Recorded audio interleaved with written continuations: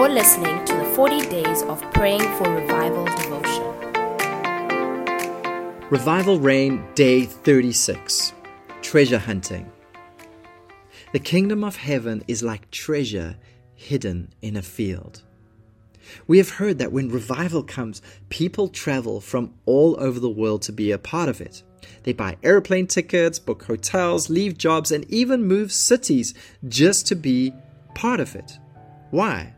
Well, because there is nothing better this side of heaven than living in revival. There is no price you can put on revival. It is God Himself coming near. Is this not the most important, exciting, and valuable thing that could ever happen? It is most certainly worth seeking. In the Gospel of Matthew, Jesus said the following: "Again, the kingdom of heaven is like treasure hidden in a field, which a man found and hid. And for joy over it, he goes and sells all that he has and buys that field." Again, the kingdom of heaven is like a merchant seeking beautiful pearls, who, when he had found one pearl of great price, went and sold all that he had and bought it. Matthew 13, verse 44 to 46. In these two parables, Jesus was telling us the value of His kingdom, His presence, His rule, and His reign here on earth. He was saying it is worth more than anything else we could ever own. When these people in Jesus' parable found the treasure in the field and the pearl of great price, they sold everything to have it. It reminds me of the story of Obed-Edom in 2 Samuel. When the Ark of the Covenant was placed in his care, we are told that in just 3 months, his house was so radically blessed that everyone could see the difference. We are not sure exactly what that blessing looked like, but I like to think that revival came to his house. When King David saw the blessing on Obed-Edom, he took the ark from Obed-Edom and brought it to Jerusalem. But Obed-Edom had tasted something. In those 3 months, he found something worth giving his whole life for. He packed up his house and moved to Jerusalem just to stay close to the ark. He took up the role of being a doorkeeper and gatekeeper in the tabernacle, just so that he could be around it. He then became a musician and worship leader because being a doorkeeper wasn't close enough. God gave him 8 sons, and all his sons and grandsons also committed to taking up roles around the ark.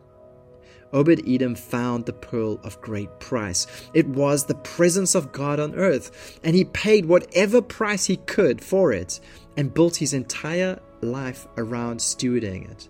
Such is the kingdom of God. Can we put a price on a soul being saved? Can we put a price on a heart being healed? A life being changed? Blind eyes, both spiritual and physical, opening? Cripples walking, cancers disappearing, a man or woman set free from addiction, depression, or demonic oppression? What about the fullness of peace and joy we experience in His presence? These are the treasures of the kingdom, and they are worth seeking. Have you noticed that these treasures of the kingdom do not just lie around everywhere? In the same way that gold and oil do not just lie around, these treasures have to be sought after and sought out. Our Lord Jesus said, "The kingdom of God is like a merchant seeking beautiful pearls." Merchants back then were people who traveled to distant lands looking for things of value. They were professional treasure hunters, paying whatever price to find treasure. In our pursuit of revival, we must be like those merchants of old. Our prayer posture should reflect the example of their lives. We must dig in the Spirit until we find the wells of old. We must press on, even though we feel we have found nothing to date. We must persistently press in, because revival does not just lie around. It must be sought intentionally with endurance.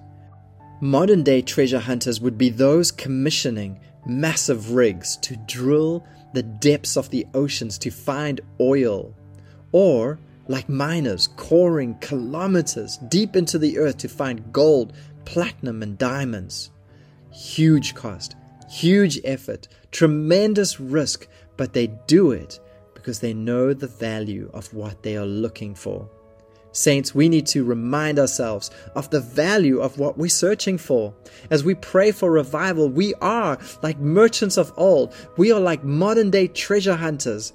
But the treasure we seek is of infinitely more value than theirs. So let's continue to seek the treasures of the kingdom of God. And so we pray, Lord, I bow my heart and I bend my knee. Send revival and start with me. Pour out your Spirit in an unprecedented way. May all who hear be saved today. May all who are saved proclaim the way. Lord, send revival and start with me. Thank you for listening to this devotion. We hope you are inspired to keep praying and to keep believing for revival in our days.